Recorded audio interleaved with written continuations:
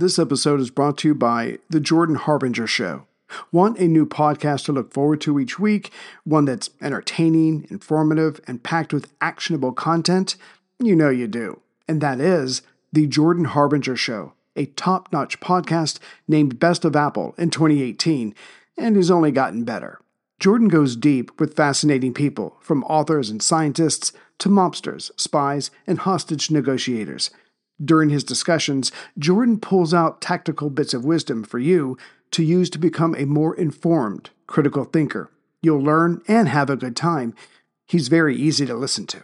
My two recent favorites are Episode 972, Mustafa Suleiman, The Coming Wave of Artificial Intelligence, and Episode 843, Eli Honig, How the Rich Get Away with Crime. You can't go wrong adding The Jordan Harbinger Show to your rotation.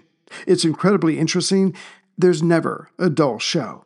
Search for The Jordan Harbinger Show, that's Harb as in boy, IN as in Nancy, GER, on Apple Podcasts, Spotify, or wherever you listen to podcasts.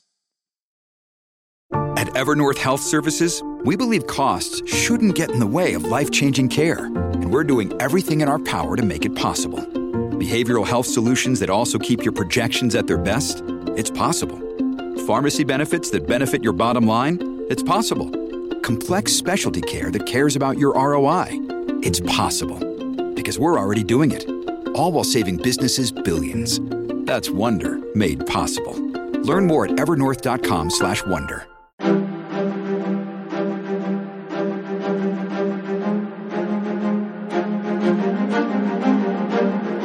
Hello, and thank you for listening to The History of World War II podcast, Episode 245, Operation Landcrab. Last time, as Kiska followed Attu in becoming a Japanese possession, the U.S. military evacuated the residents of nearby islands, as the enemy seemed to be coming ever eastward. Patrol Wing 4 and its leader, Captain Leslie Garez, kept up the bombing raids from Attu, 356 miles or 572 kilometers due east of Kiska, for 3 days, and in that time 65,000 tons of bombs were dropped. But it seemed to make little difference. In fact, the natives of Attu were soon shipped off as well. No, the Japanese had won another round. On July 26, 1942, Charlie House, the lone survivor of Kiska, as far as he knew, slowly came out of the hills towards the Japanese camp. He was soon spotted, but as he was skeletal by this point, the enemy troops surrounded him, yet treated him with shock mixed with awe. They had assumed the island had killed him weeks ago. He was given biscuits and tea, but before he could allow himself to relax, a group of B-17s flew over, dropping their bombs. The men on the ground shot back at the planes, missing them, as much as the bombers had missed their targets. But Charlie was forgotten for a few minutes. The Japanese troops slowly led their captive back towards his original settlement, but when he laid eyes on it, it was his turn to be shocked. The 3 original huts were now surrounded by a small town that included a fire hydrant, a road, 3 power plants, a water storage tank, a telephone system, power poles, and defensive works. The nearby bay held a seaplane and a submarine base. Charlie would soon learn of the enemy's elaborate tunnel system, where the men hid when being bombed, that held a hospital and sleeping quarters. Just outside one of its entrances was a small garden and 6 Shinto shrines. Clearly, the enemy had been busy from the moment they arrived, and more importantly, it looked like they planned on staying for a while. Ironically, Charlie, after eating his fill, which he did not think was possible, was allowed to sleep in the same hut that had been his before the attack. The next day he learned that his 9-member team had been sent to Japan, arriving there eventually by July 2nd. But at least they were still alive. Of course, what Charlie did not know was that these men were sent to the Ofuna interrogation camp just outside Yokohama.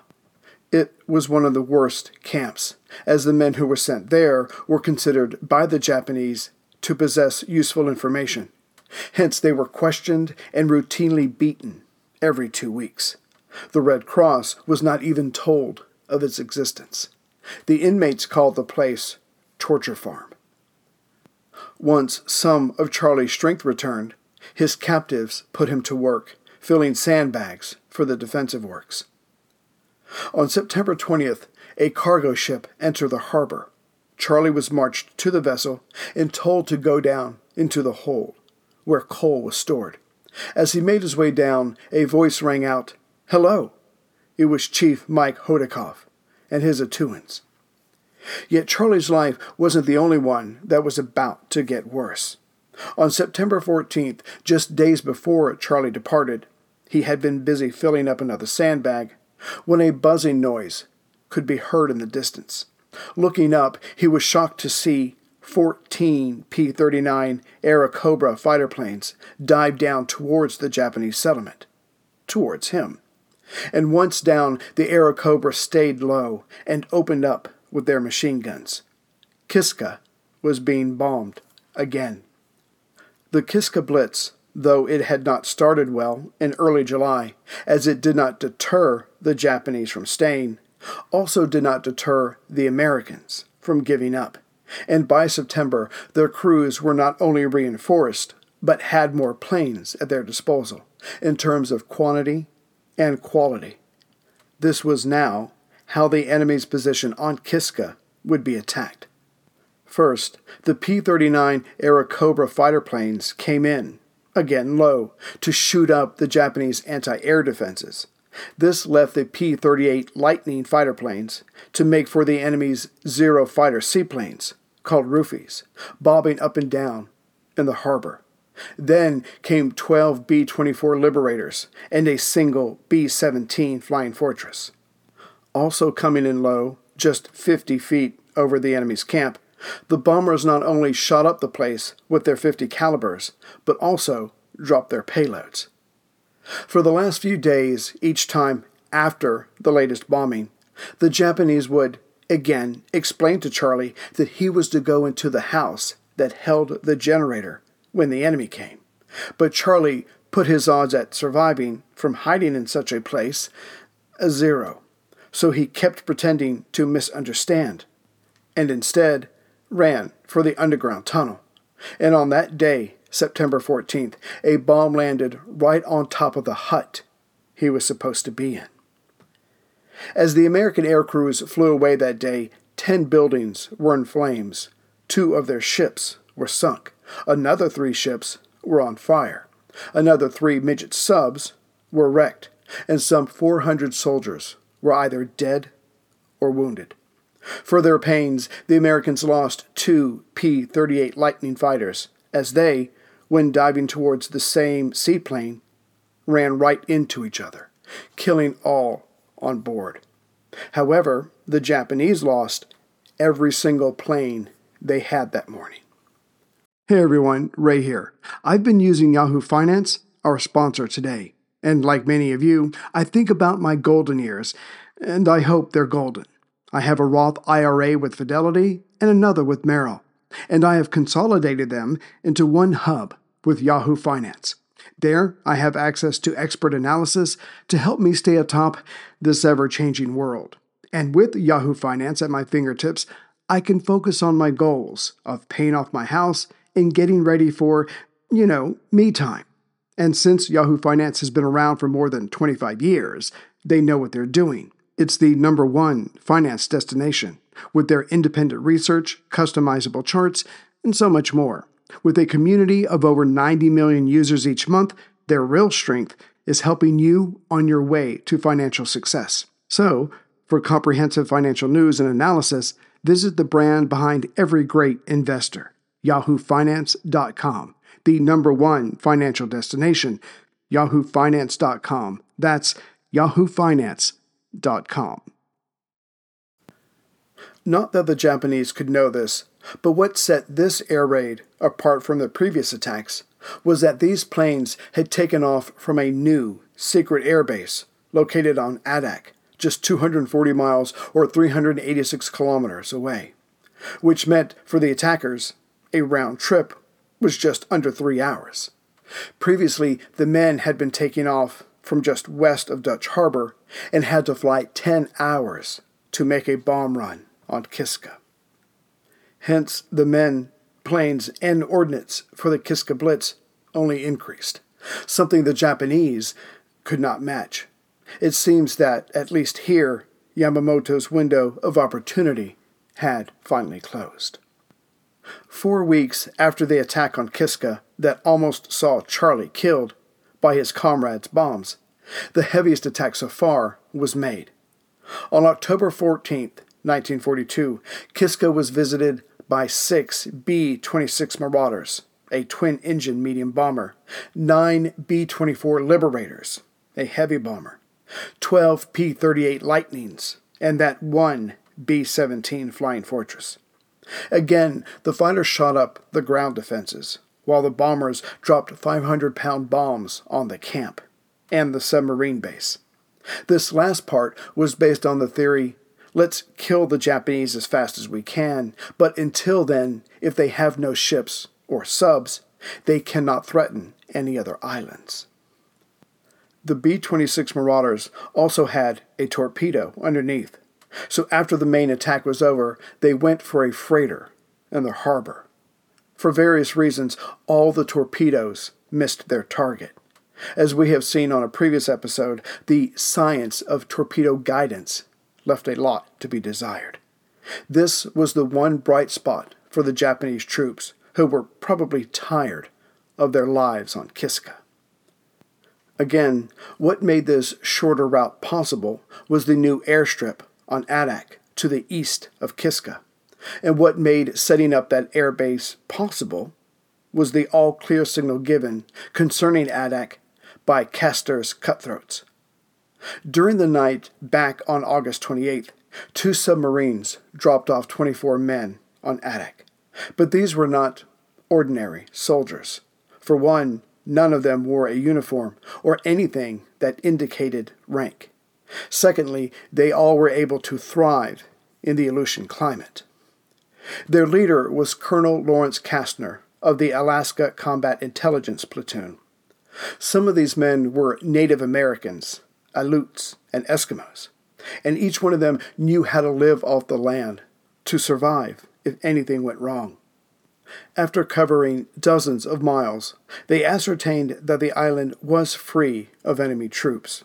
This information was sent back to headquarters, and soon an airstrip was under construction.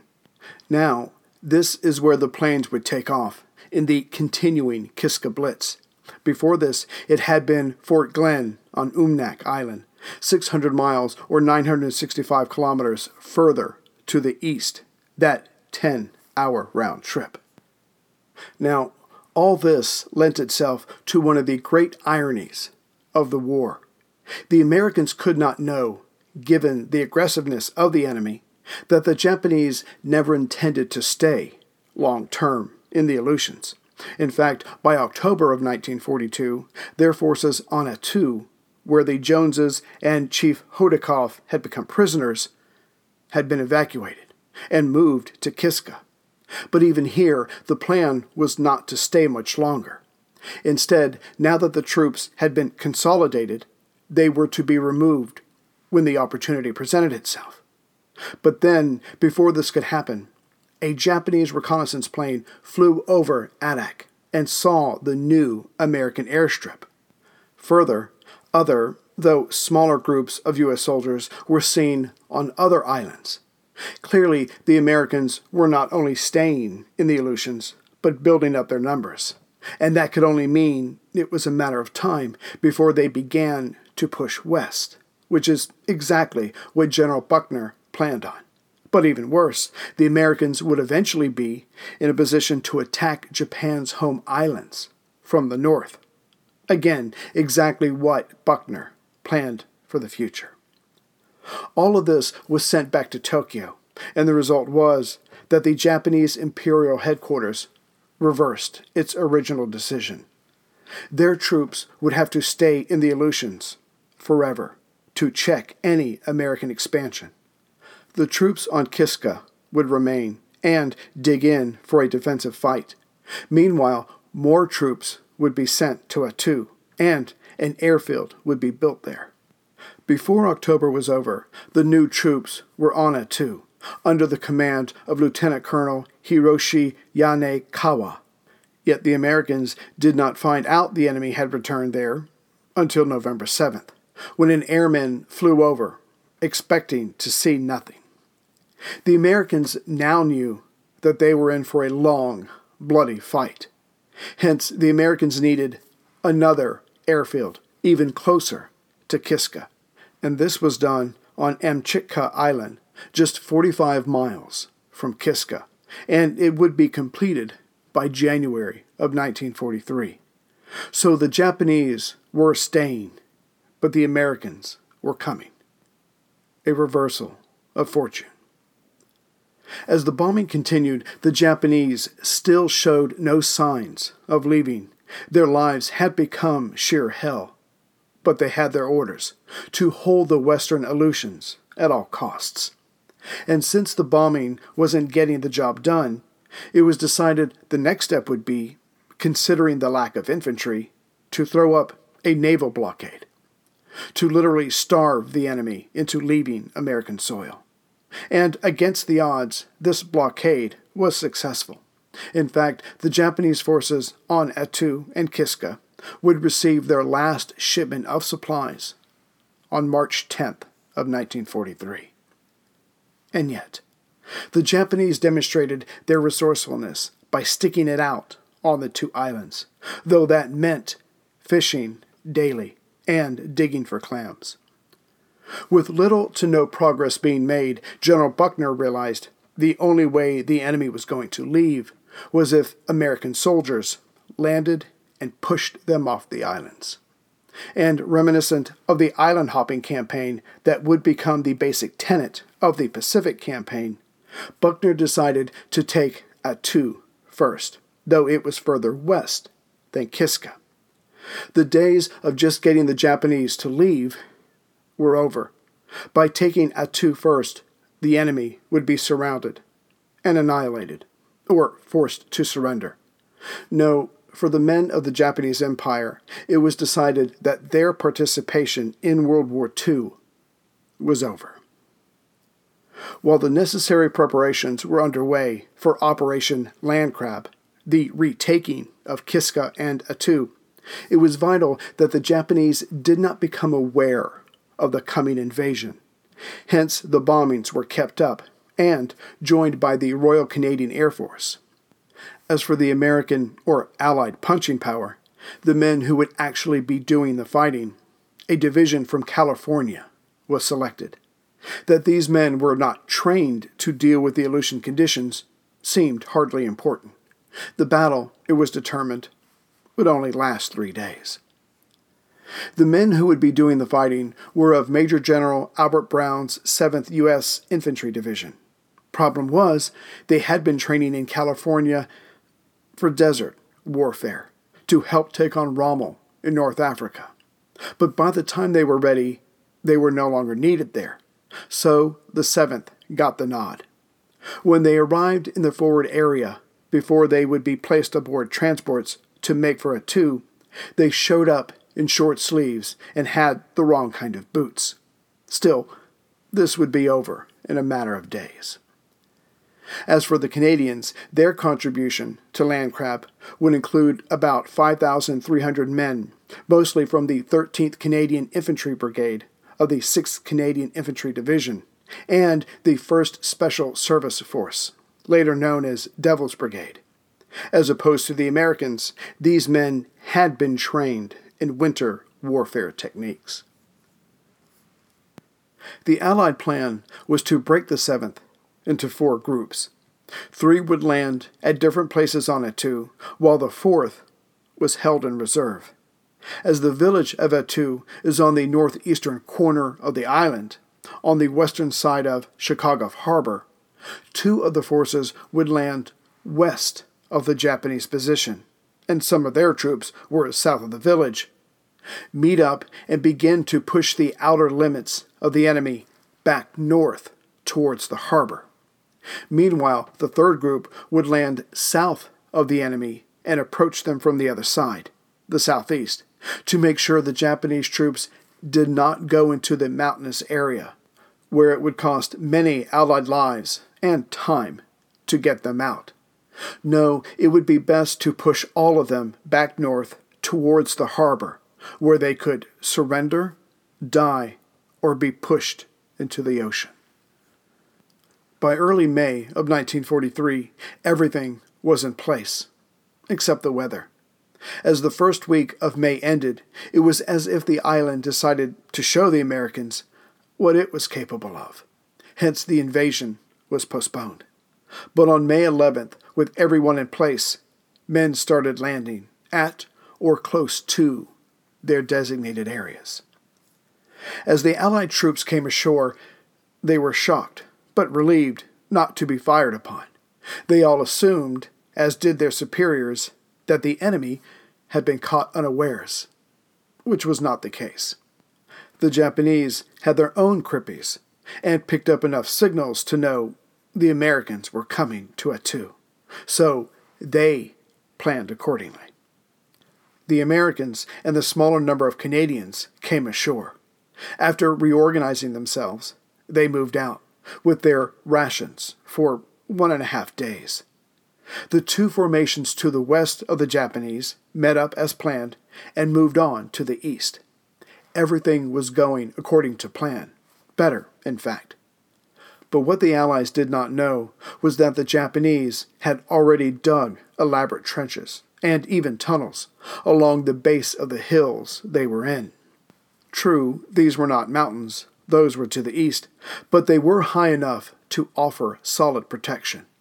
The Japanese watched through the holes in the fog as the enemy got closer. Before the day was out, the Allied troops were within shooting range of the Japanese, who started firing at the oncoming enemy.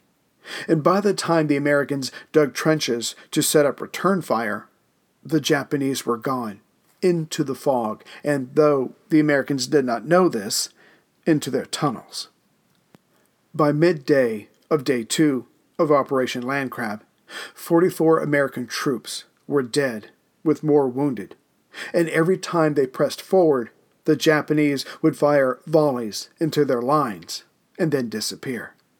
By Day 4, there were more dead, more wounded, no progress, and their rations had run out. The American soldiers, along with the Canadians, were now thinking of food, not of the enemy in front of them. During these days, the fog and clouds remained thick enough so little air support was possible, or badly aimed. Indeed, attempts had been made, but the dropped supplies were blown away by the wind, or, as in the case of Lieutenant Anthony Brennan and his B-24, he ended up flying into a mountain hidden by the mist. To be fair, the Japanese, knowing exactly where the enemy troops were, on relative flat land, perfect for bombing, were also unable to send planes from the Kuriles. Again, the fog. More days went by, but now it was the weather of Attu that attacked the unprepared Americans. By now, frostbite and trench foot were winning the war for the Japanese, who wore more adequate clothing. The first of many amputations caused by infection were carried out among the Allies.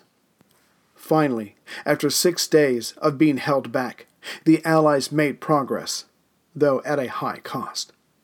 On May 16, 1943, Colonel Frank Cullen took his Company B of the 7th Infantry and climbed the nearest height, Davis Hill.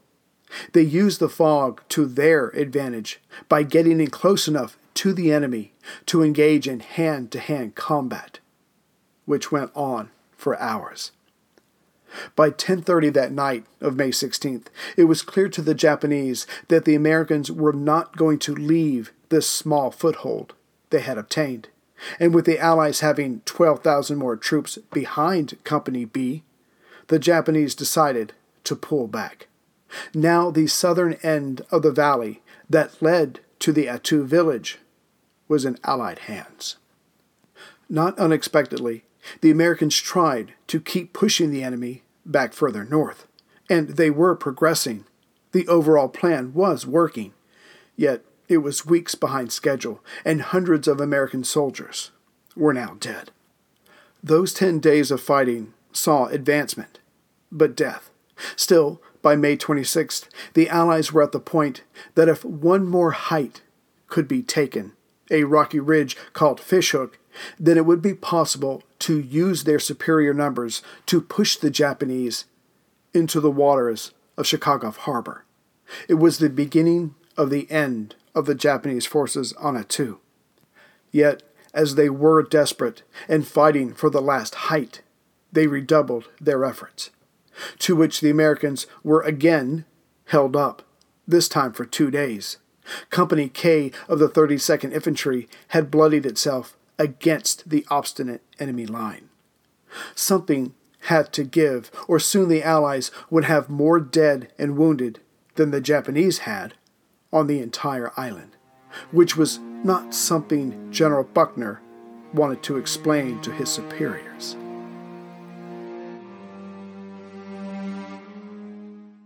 Greetings, everyone, from Central Virginia. So, as I just finished recording this, I got a message from someone. I'm sorry, I didn't get your name, but I'll thank you properly on the next episode. When it comes to the Aleutians, I should have been saying Al-Iut this entire time. So I've been saying it wrong, which is par for the course for me. But anyway, thank you. And again, I'll thank you properly on the next episode. So the last thing I have for you is a short message from my pod partner, Cameron Riley. He's coming out with a new book. And if you could just listen to this and help out if you are so inclined, he and I would greatly appreciate it. And I will be back as soon as I can with the next episode. Take care, everyone. Hello, listeners of Ray's World War II podcast. My name is Cameron Riley. You may have heard of me. Ray and I, for many years now, have been doing a lot of podcasts together on the podcast network. Caesar, Alexander, Cold War, Renaissance, Bullshit Filter, all that kind of stuff. But I'm here today not to plug those podcasts, but it would be nice if you went and listened to them. They're fantastic, they're fabulous, they're terrific, they're tremendous. But I'm here to plug a book that I've written called The Psychopath Economy. Didn't write it with Ray, although I was thinking of Ray while I was writing it, as I think of Ray when I do most things. Written with my friend Tony Kynaston, our friend Tony Kynaston. It's basically about how psychopaths are running the world today. You know, the psychiatrists who study psychopathy say that about 1% of the world's population are high-ranking psychopaths. On the psychopath scale, they rank highly. And where are those 1% of people? My theory is that they are our CEOs, our politicians, our cardinals, our generals, our police chiefs. And there are some good things that come out of having psychopaths in those positions, admittedly. But there's also a lot of bad things, and I think we need to do a much better job of understanding the role of psychopathy and sociopathy, antisocial personality disorders, let's sum it up like that, and its role in our economy and what we do to protect ourselves. We want to keep the good things that the psychopaths bring, like Steve Jobs inventing the iPhone, but protect ourselves from the bad things, global financial crises and pollution and destroying the environment and all those sorts of bad things. You know, raping children, priests and cardinals raping children and covering it up and all that kind of stuff. So the book is currently available for pre-orders on a site called publishizer.com. If you go to bit.ly/psychopath economy, you have the opportunity to pre-order the book, and in doing so, help me get a publisher. Basically, it's like a crowdsourcing campaign for publishing. The more pre-orders the book gets, the more publishers take an interest in publishing it. So, if you want to, if it sounds like an interesting read, go up to bit.ly/psychopath economy, bit.ly/psychopath economy, and pre-order a copy of the book. I think you'll really enjoy it. Thanks. With everything you have on your plate, earning your degree online seems impossible. But at Grand Canyon University, we specialize in helping you fit a master's degree in business into your busy day. Your graduation team, led by your own GCU counselor, provides you with the personal support you need to succeed. Achieve your goals with a plan and team behind you. Find your purpose at Grand Canyon University. Visit gcu.edu.